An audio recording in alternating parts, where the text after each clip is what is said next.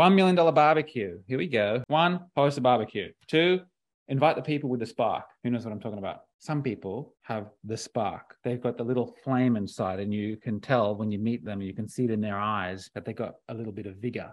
And sometimes the spark is not kindled yet. Sometimes they're not having momentum yet, but they got the little glimmer in their eye. Who knows what I'm talking about? Invite people with the spark. The alternative is like drones, like the masses. They don't give a fuck. All they want to do is feed and fuck and watch TikTok and get married and have a white picket fence and two smelly kids in suburbia. And they're like, oh, that'll do. Here's what you're going to do at the $1 million barbecue. You're going to ask each guest, how do you plan to make $1 million in the next year? And by the way, you're not going to do this at any random barbecue, at your family barbecue, is because they're not probably interested in the $1 million barbecue.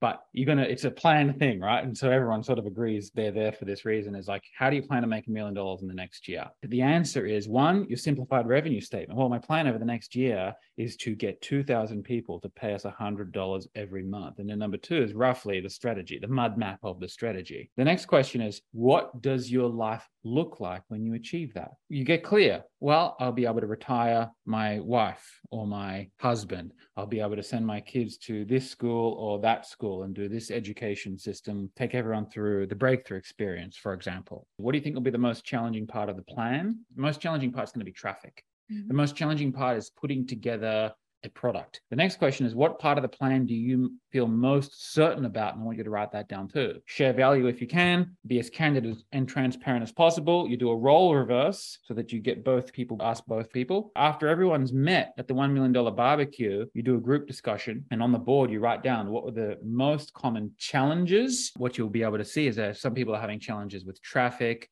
and content creation, for example, and there'll be someone else in the group who's a very masterful content creator. And so that's how you can create a $1 million barbecue where you can start helping each other. Then after the barbecue is a raging success, you set a date 1 year in the future, and you come back and you check in and hold each other accountable. $1 million barbecue.